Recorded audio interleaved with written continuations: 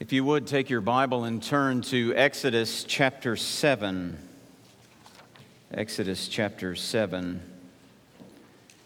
It is good that we have weekends like this, that we set aside time to remember those who not only served in our military, but gave the greatest price, their lives, for the sake of their country. And so we thank God for them. My great uncle died in World War II during battle. And so we all probably have someone that we are remembering, whether they are family, whether they're friends, whether maybe you served alongside them and they gave their lives. We are thankful to God for them.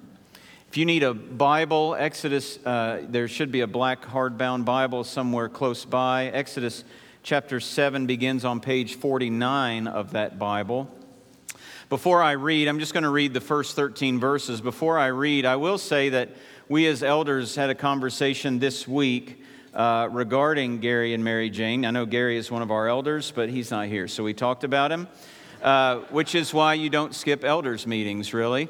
But in God's providence, as you know, if you're a member, we have room in our missions budget to actually begin new partnerships to the tune of about $1,500 per month.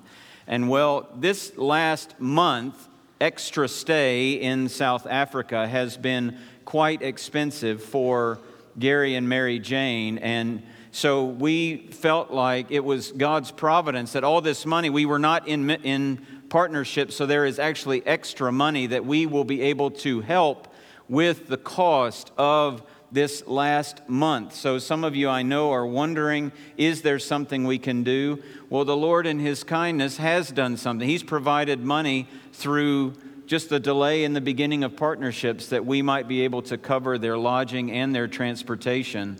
And the transportation was actually the biggest part of that cost for them. And so we praise the Lord for that. Amen? It's good that the Lord provides in that way. Now, Exodus chapter 7. I'll read the first 13 verses and then we'll pray and dive in. This is what the Spirit says. And the Lord said to Moses, "See, I have made you like God to Pharaoh, and your brother Aaron shall be your prophet. You shall speak all that I command you, and your brother Aaron shall tell Pharaoh to let the people of Israel go out of his land. But I will harden Pharaoh's heart, and though I multiply my signs and wonders in the land of Egypt, Pharaoh will not listen to you. Then I will lay my hand on Egypt and bring my hosts, my people, the children of Israel, out of the land of Egypt by great acts of judgment. The Egyptians shall know that I am the Lord when I stretch out my hand against Egypt and bring out the people of Israel from among them." Moses and Aaron did so. They did just as the Lord commanded them. Now Moses was 80 years old, and Aaron 83 years old when they spoke to Pharaoh. Then the Lord said to Moses and Aaron, "When Pharaoh says to you, 'Prove yourselves by working a miracle,' then you shall say to Aaron, 'Take your staff and cast it down before Pharaoh, that it may become a serpent.'" So Moses and Aaron went to Pharaoh and did just as the Lord commanded. Aaron cast down his staff before Pharaoh and his servants, and it became a serpent. Then Pharaoh summoned the wise men and the sorcerers, and they, the magicians of Egypt, also did the same by their secret arts. For each man cast down his staff, and they became serpents. But Aaron's staff swallowed up their staffs. Still, Pharaoh's heart was hardened, and he would not listen to them, as the Lord said. Let's pray together. Our Father, we come to your word, and we know that in order to understand it, to believe it, to love it, to live according to it, you must work. And so we pray and ask for your help. We ask your Spirit to come and be our teacher. Open up our minds and our hearts to your word this morning. I pray that you will empower me, your servant, to be faithful to your word as I preach to your people. And may it all be done for your glory. We pray in Jesus' name.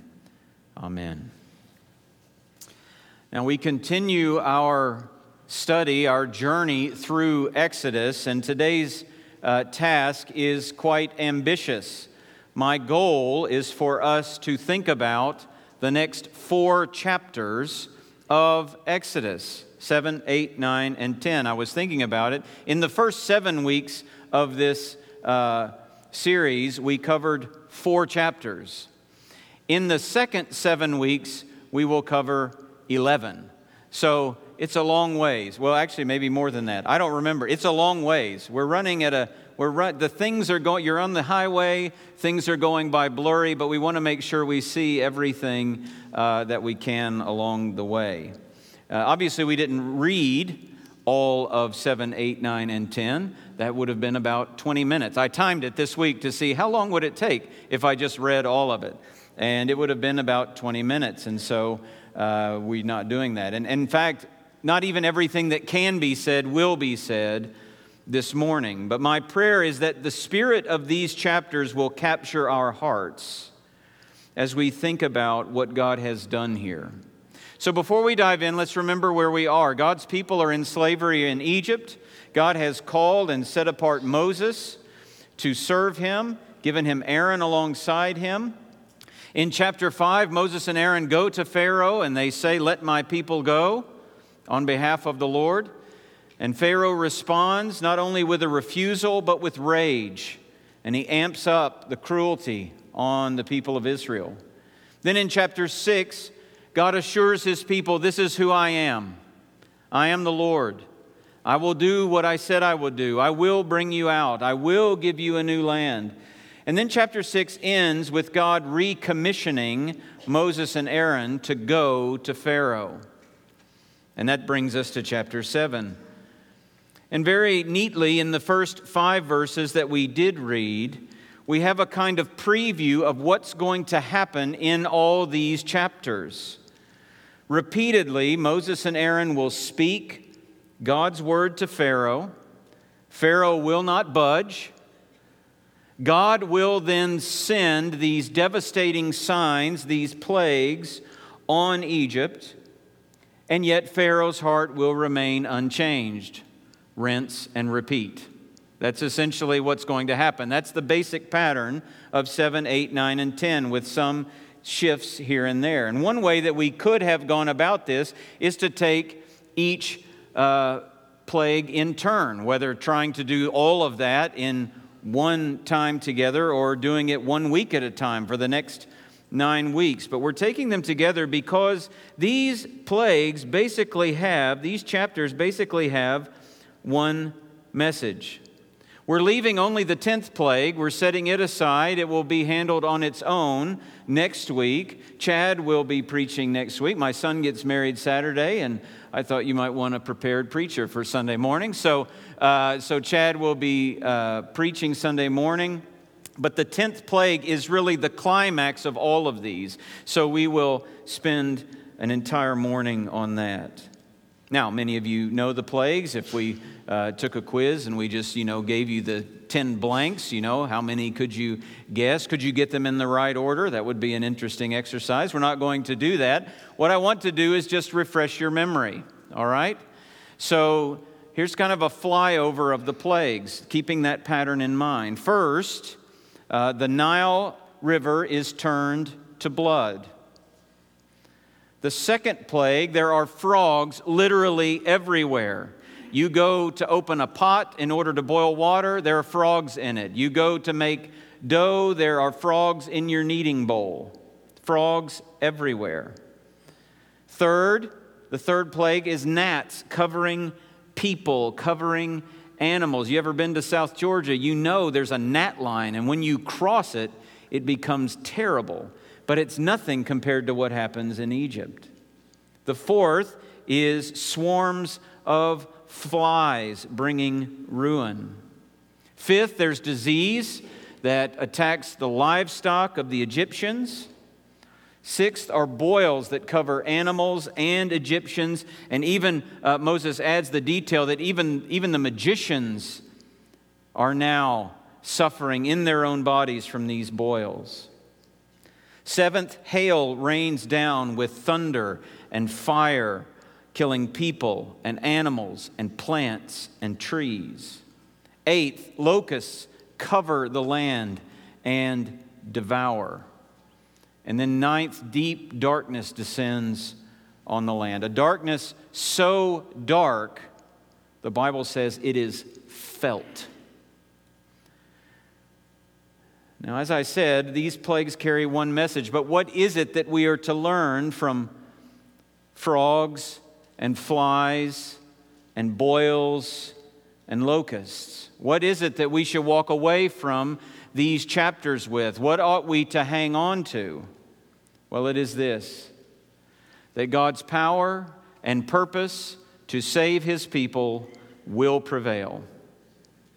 God's power and purpose to save His people will prevail.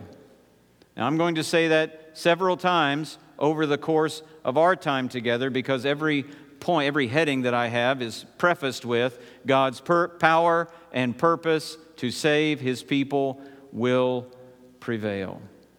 So first of all, God's power and purpose to save His people will prevail because God is sovereign. Now, if you don't know that word, sovereignty is essentially about power and control.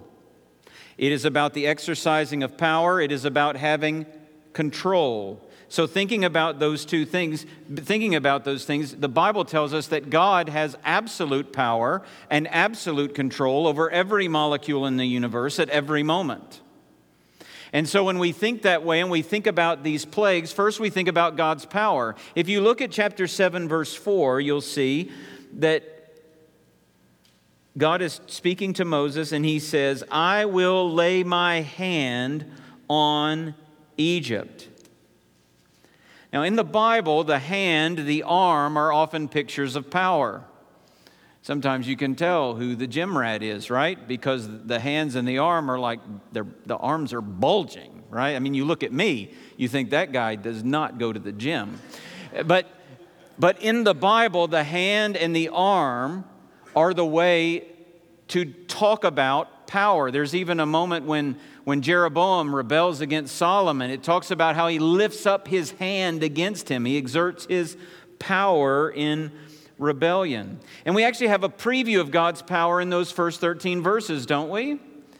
Aaron throws down his staff and it becomes a serpent.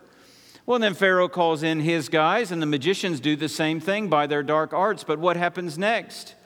Aaron's staff swallows up all the other staffs, a kind of picture of the fact that in the end, God's power will prevail. Because as the story goes on, there comes a time very early when the magicians can no longer mimic what God is doing like they do here.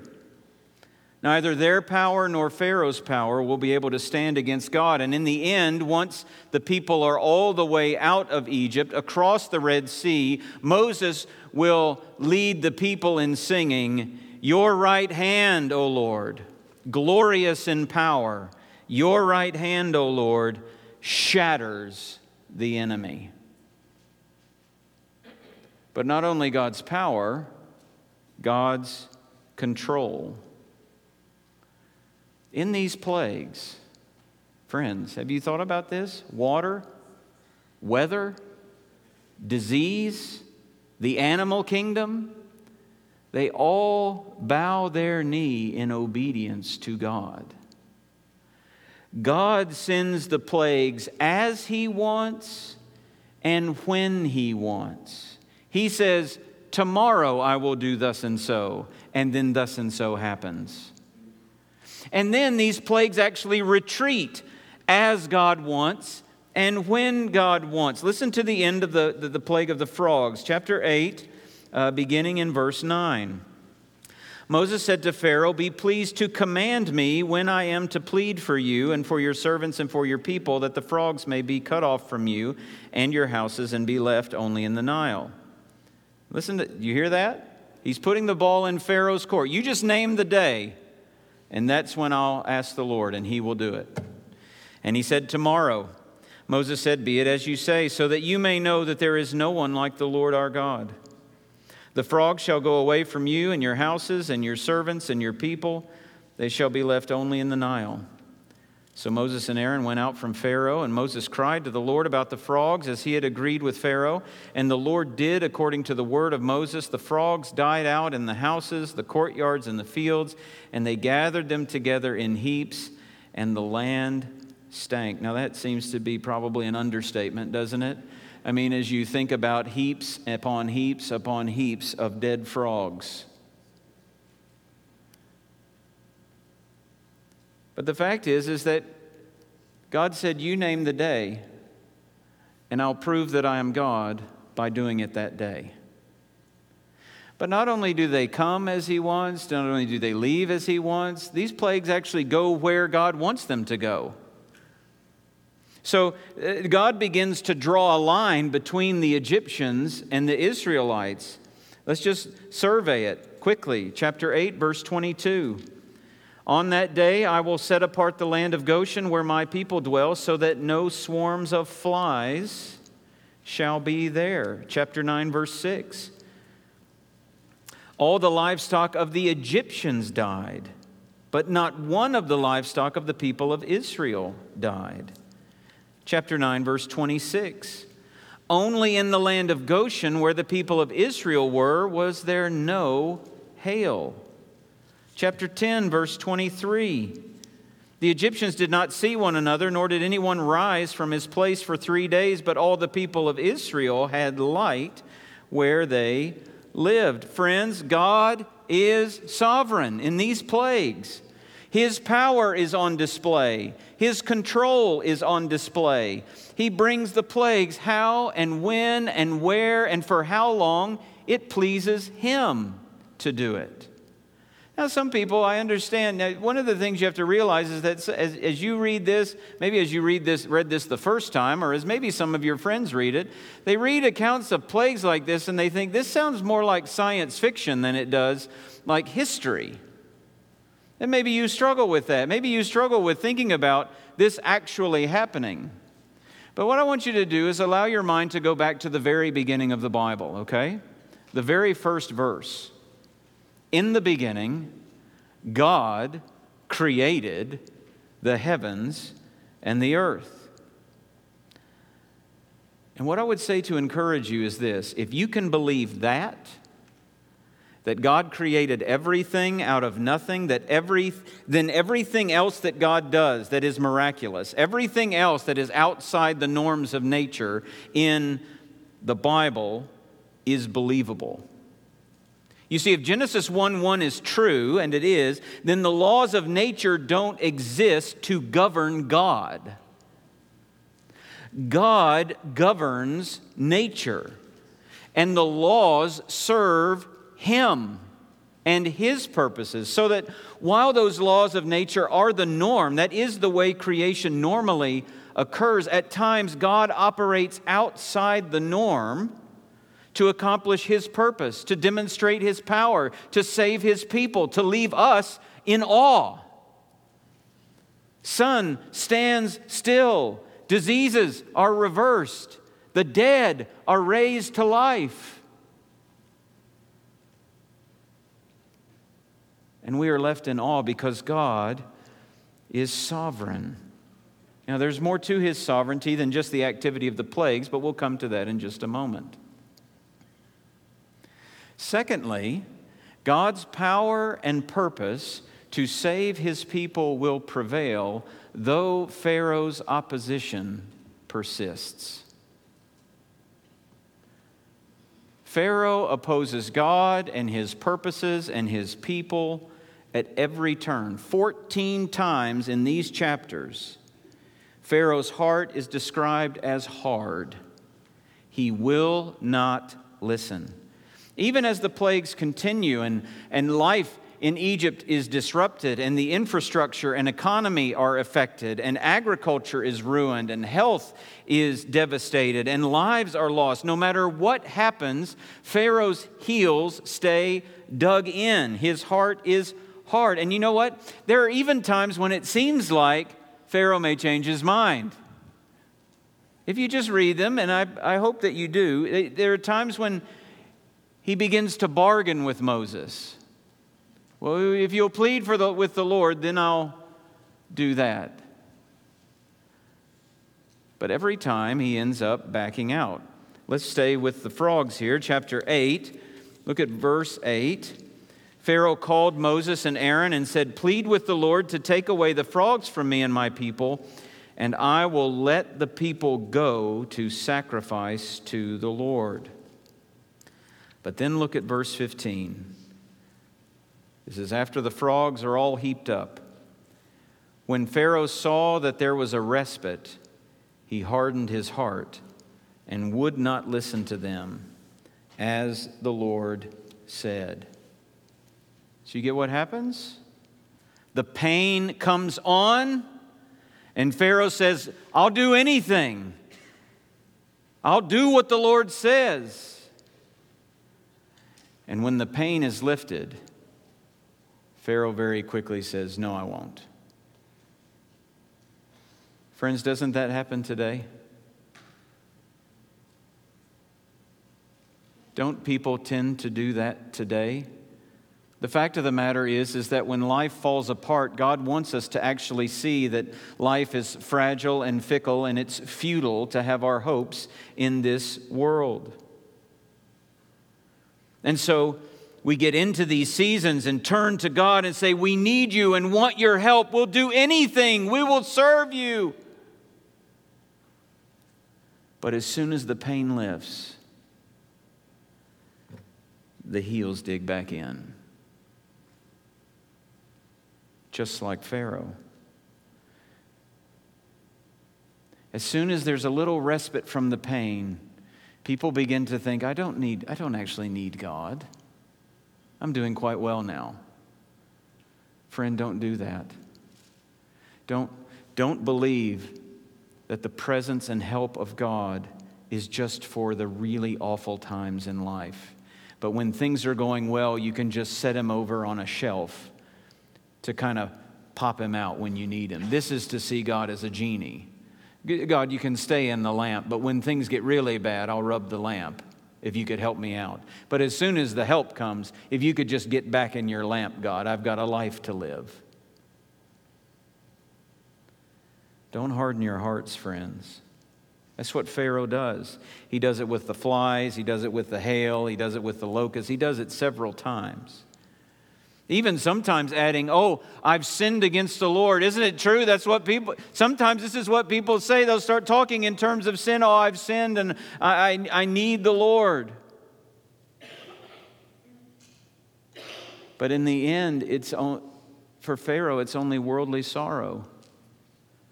Pharaoh is only concerned that his world be reordered, that he gets back to the world he wants. That's what worldly sorrow means. It means I'm only concerned for my world, for this world. I'm not actually concerned with what's happened between me and God. I'm just concerned with how things are messed up in my world. And so here is Pharaoh, backing out when things ease up with worldly sorrow, and continues to oppose the Lord with his heart hard. And finally, in chapter 10, darkness descends, and Pharaoh's had about all he can take, beginning in verse 24 here. Pharaoh called Moses and said, "Go, serve the Lord. Your little ones may also go with you. Only let your flocks and herds remain behind." But you'll notice in all of these things, Moses doesn't budge. Moses didn't go to negotiate with Pharaoh. To paraphrase, God doesn't negotiate with terrorists. All right? He says, "This is what you must do." So Moses responds, "You must also let us have sacrifices and burnt offerings that we may sacrifice to the Lord our God. Our livestock must go with us, not a hoof shall be left behind. For we must take of them to serve the Lord our God, and we do not know with what we must serve the Lord until we arrive there." But the Lord hardened Pharaoh's heart, and he would not let them go. Then Pharaoh said to him, "Get away from me. Take care never to see my face again, for on the day you see my face, you shall die." Moses said, "As you say, I will not see your face again." Now, you'd think in all of this continual opposition that Moses and Aaron would get discouraged. How many times does it take of your friend shutting you down sharing the gospel before you're like, well, lost cause, going on? Well, here they go, and the nation of Israel is on the line. And over again, they keep hitting a brick wall. And then they think there's a hole in the brick wall, but it just gets bricked right up. And you would think they would get discouraged, except that God had said to them in chapter 7, verse 3, I will harden Pharaoh's heart, and though I multiply my signs and wonders in the land of Egypt, Pharaoh will not listen to you. And that must have stuck in Moses' mind, because as he records this later, you'll come to these places, I think there's about 5 of them, where it says that Pharaoh's heart is hard and he won't listen. And then there's a little phrase right after that says, as the Lord had said. Here's where we find God's sovereignty all over again. God is in control. The opposition of Pharaoh is not a surprise to God. In the end, the opposition of Pharaoh isn't going to be of much use in trying to stop God, because God is sovereign. Even Pharaoh's heart is in God's hands. God hardens it. Now, friend, when you hear that, don't think that what's happening is Moses is saying, oh, I really want to let the people go, but God just won't let me. That is not what's happening. As you read it, sometimes it says what? Pharaoh hardened his own heart.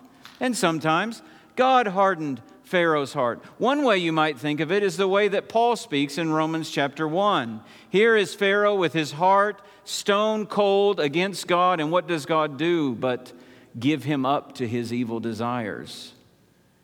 He hardens what is already hard. And why? And remember, we said this a couple weeks ago, but if you weren't here, this whole business of God hardening Pharaoh's heart and God saying he will harden Pharaoh's heart is actually meant to encourage Moses, to remind him of who is actually in control here. Pharaoh is not in control here.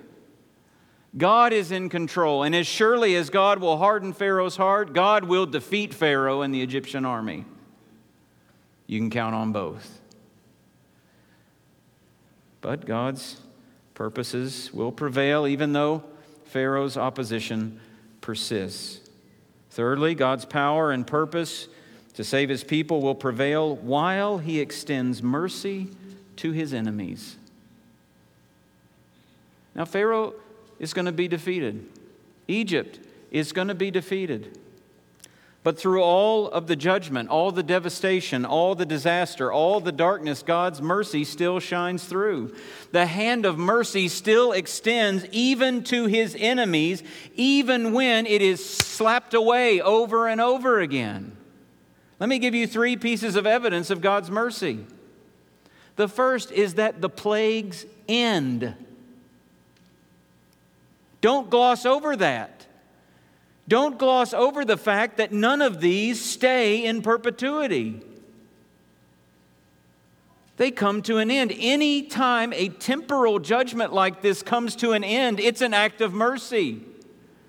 Now, these that I'm going to list aren't acts of temporal judgment, but anytime pain is relieved, that's merciful. Anytime health is restored, it's merciful. Anytime financial loss is reversed, it's mercy. Anytime chemo is effective, it's mercy. Anytime surgery is successful, it's mercy. Anytime a job is secured, it is mercy. You see, friends, the wages of sin isn't plague in this life. The wages of sin isn't even in the end just physical death to this body. The wages of sin is what the Bible calls the second death, an unending, unrelenting plague of God's judgment that will never be lifted. The fact that these plagues come to an end is actually merciful. Secondly, second piece of evidence, God restrains his power. God restrains his power. I mean, these plagues are awful, but did you know that they aren't as bad as they could be? God actually says as much. in chapter 9, verse 15. He says this to Moses to say to Pharaoh, "For by now I could have put out my hand and struck you and your people with pestilence, and you would have been cut off from the earth." God could have wiped them out with one stroke of his hand, one word from his mouth, one inclination of his will. But he hasn't. His judgment is restrained. I mean, in thinking about the devastation of these plagues, and then God saying, this ain't even half of it. It should make us tremble at the reality of God's fullness of power in judgment. It should actually be part of what causes us, stirs us, compels us to be actively sharing the gospel with others. The judgment of God is not a bad day or a bad week. The judgment of God is unrelenting and unthinkable and horrific and forever.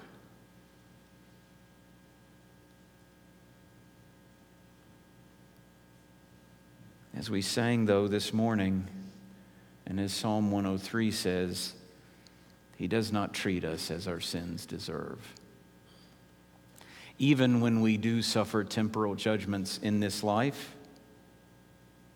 even when we have to endure and when we must endure the consequences of our own sinful decisions in relationships, in our work life, in our financial life, in whatever life it is, the power of that temporal judgment is restrained. And that's mercy. The third bit of evidence is God actually offers mercy. There are times through this in chapter 8, verse 2, 8:21, 9:2, 10:4, that God actually makes the plagues conditional if you refuse to let them go. If you refuse. Do you know what that is? That's mercy. Jesus uses the same kind of language in Luke 13. He says, "But I tell you, unless you repent, you will all likewise perish." The very offer to repent and escape judgment is an act of God's sweet mercy toward us. But not only these conditional things are God's offer, God actually specifically offers mercy. Look at chapter 9. Here the hail has not yet come, and God says, "Behold," this is verse 18, "Behold, about this time tomorrow I will cause very heavy hail to fall, such as never has been in Egypt from the day it was founded until now. Now therefore send, get your livestock, and all that you have in the field into safe shelter. For every man and beast that is in the field and is not brought home will die when the hail falls on them." That is unbelievable. God offers for them to escape some of the pain of the judgment that is going to fall. And it goes on to tell us that those who actually feared the Lord and listened to His word, they did it, and others didn't. They left their people out there. They left their animals out there. That's mercy, friends. When God offers for them to not suffer if they will just do what He's asked. So, in the midst of these plagues, I bring this out because I don't want us to miss the mercy. Yes, God is going to judge, but don't get the idea that that's all that's happening here. Because in the midst of bringing judgment, in the midst of speaking about it, in the midst of carrying out His purposes, God extends mercy even to His enemies.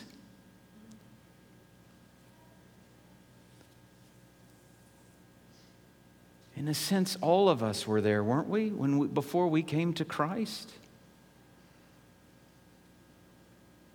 Before He saved us, when our hearts were turned away from Him? Every good day, every health restored,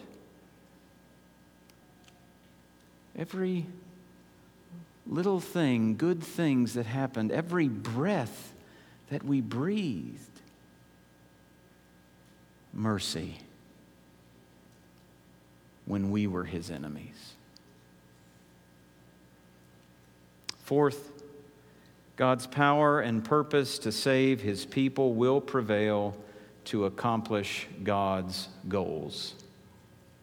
There are two of them. The first is that God's people will serve him. God doesn't rescue his people from Egypt so they'll do whatever they want, live however they want, worship however they want, live by their own rules. He says repeatedly, Chapter 8, verse 1, chapter 8, verse 20, chapter 9, verse 1, chapter 9, verse 13. Let my people go that they may serve me. You see, they've been serving the wrong master long enough. It's time to serve the Lord. And friends, God saves us for that purpose. He doesn't... Look, sin is our master, and we serve at the beck and call of sin until the moment Christ sets us free. That's why Galatians 5 verse 1 says, Christ has set us free. For freedom, Christ has set us free. But don't go back to the yoke of slavery. In other words, it's this foolishness that the Israelites are going to be talking about when they're in the wilderness. Remember, they walk around and they say, oh, we had it so good in Egypt. Can't we just go back there? The very reason that God brings them out is to serve him. Because, look, in our lives, serving the master, sin, is only going to lead us to hell. That's all it will do for us. The pleasures of sin are for a season, but the judgment on sin is forever. So one of the purposes of God in saving his people is that they will serve him. The second one is that the world will glorify him. That's the big one. You see, this salvation is going to benefit Israel, but in reality, it's about God. It's about God's reputation, God's name, God's glory. Look at chapter 7, verse 5. God says, the Egyptians shall know that I am the Lord. Now, God says this kind of thing multiple times. Sometimes speaking of Israel, sometimes speaking of Egypt, sometimes just speaking of the world. He wants this to reverberate out. 7:17, by this you shall know that I am the Lord. 8, chapter 10, so that you may know that there is no one like the Lord our God. Chapter 8, verse 22, that you may know that I am the Lord. Chapter 9, verse 16, so that my name may be proclaimed in all the earth. Chapter 10, verse 2, that you may know that I am the Lord. God saves so that he will be glorified, so that he will be seen as the Savior. In Psalm 106, looking back on the whole rescue from Egypt, the psalmist writes, yet he saved them for his name's sake, that he might make known his mighty power. And friend, that's why God saved you and saved me. He's the one who sent Jesus to accomplish our redemption through his death and resurrection. He's the one who brought people into our lives to bring us the gospel. He's the one who awakened our hearts to Jesus. He's the one who opened our eyes. He's the one who gave us new hearts and faith. He's the one then who gets all the glory. Because it's all about him.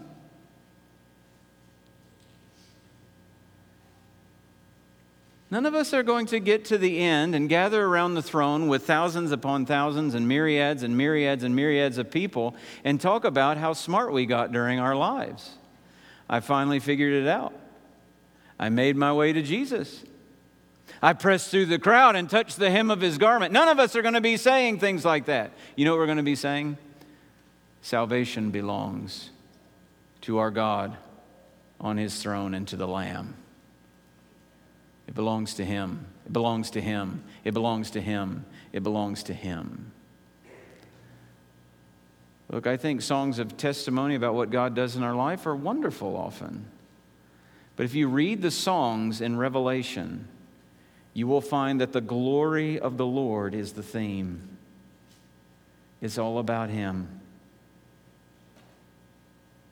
Friend, if you're a believer in Jesus,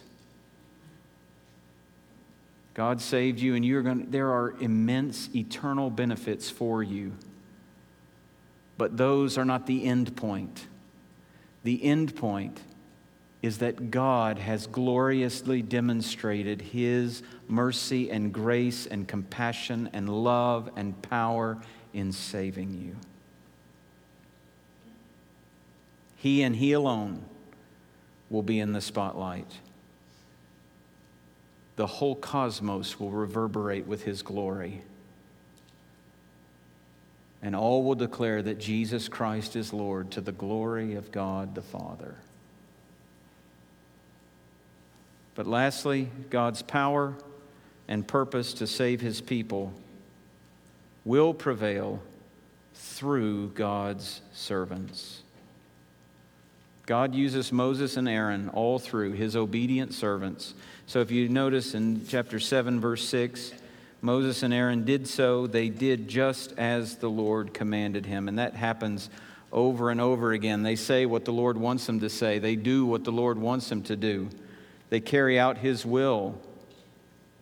And much of that work is done through Moses and Aaron comes as lifting that weak little staff, that little nothing that can't do anything against an army. It's just a simple shepherd's tool, but through the obedience of His servants and the weakness of that staff, the power of God is unleashed and the people of God are saved.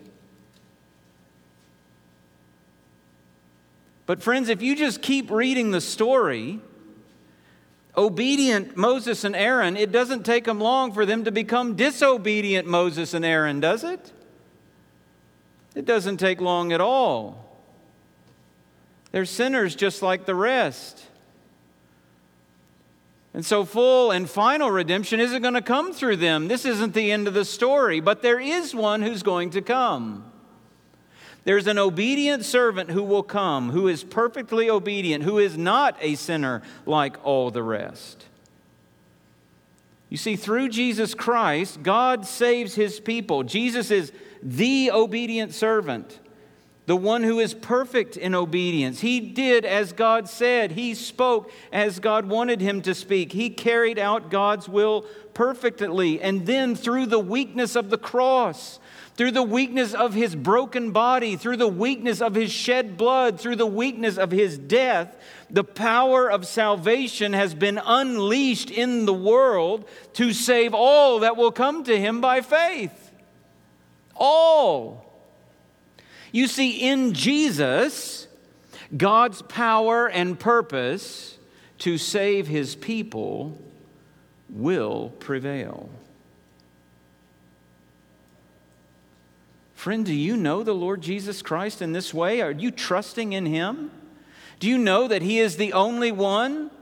That when He was lifted up on a tree, that He was the one that you must look to? He is the one you must come to. He is the one you must bow to. He is the one you must embrace. He is the one you must follow. He is the one you must serve. There is no other name under heaven given among men by which you must be saved except the Lord Jesus Christ. He is the only Savior. Are you trusting Him?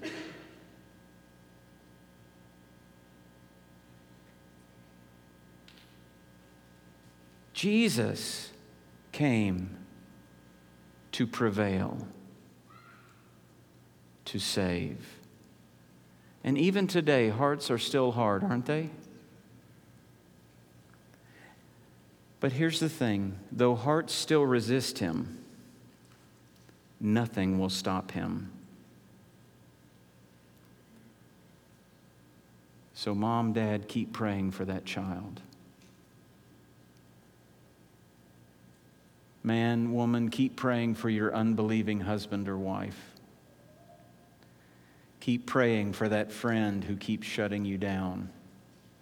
Don't throw in the towel on sharing the gospel.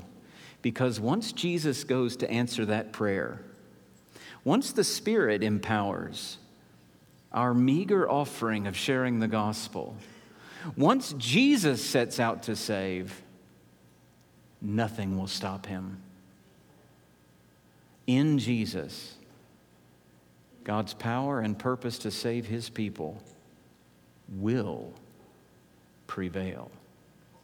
Aren't you glad it's not dependent on you? Aren't you glad it's not dependent on your power? Aren't you glad it's not dependent on your purpose? Aren't you glad it's not dependent on your resolutions? Aren't you glad it's not dependent on you turning over a new leaf? Aren't you glad it's all in him and not in me? Let's pray. Father, we thank you for these chapters, for your power on display, for your sovereignty in the face of opposition, for your continued mercy to your enemies, for the glorious goals of having your people know you and serve you, and for your name and your renown to be lifted up, you to be glorified. We thank you for your obedient servant, the Lord Jesus Christ, who came to serve, not to be served, and to give his life as a ransom for many. We thank you for the reminder over and over and over again that no matter what opposition comes, your power, your purpose to save us will prevail. Thank you for the Lord Jesus Christ. It's in his name we pray. Amen.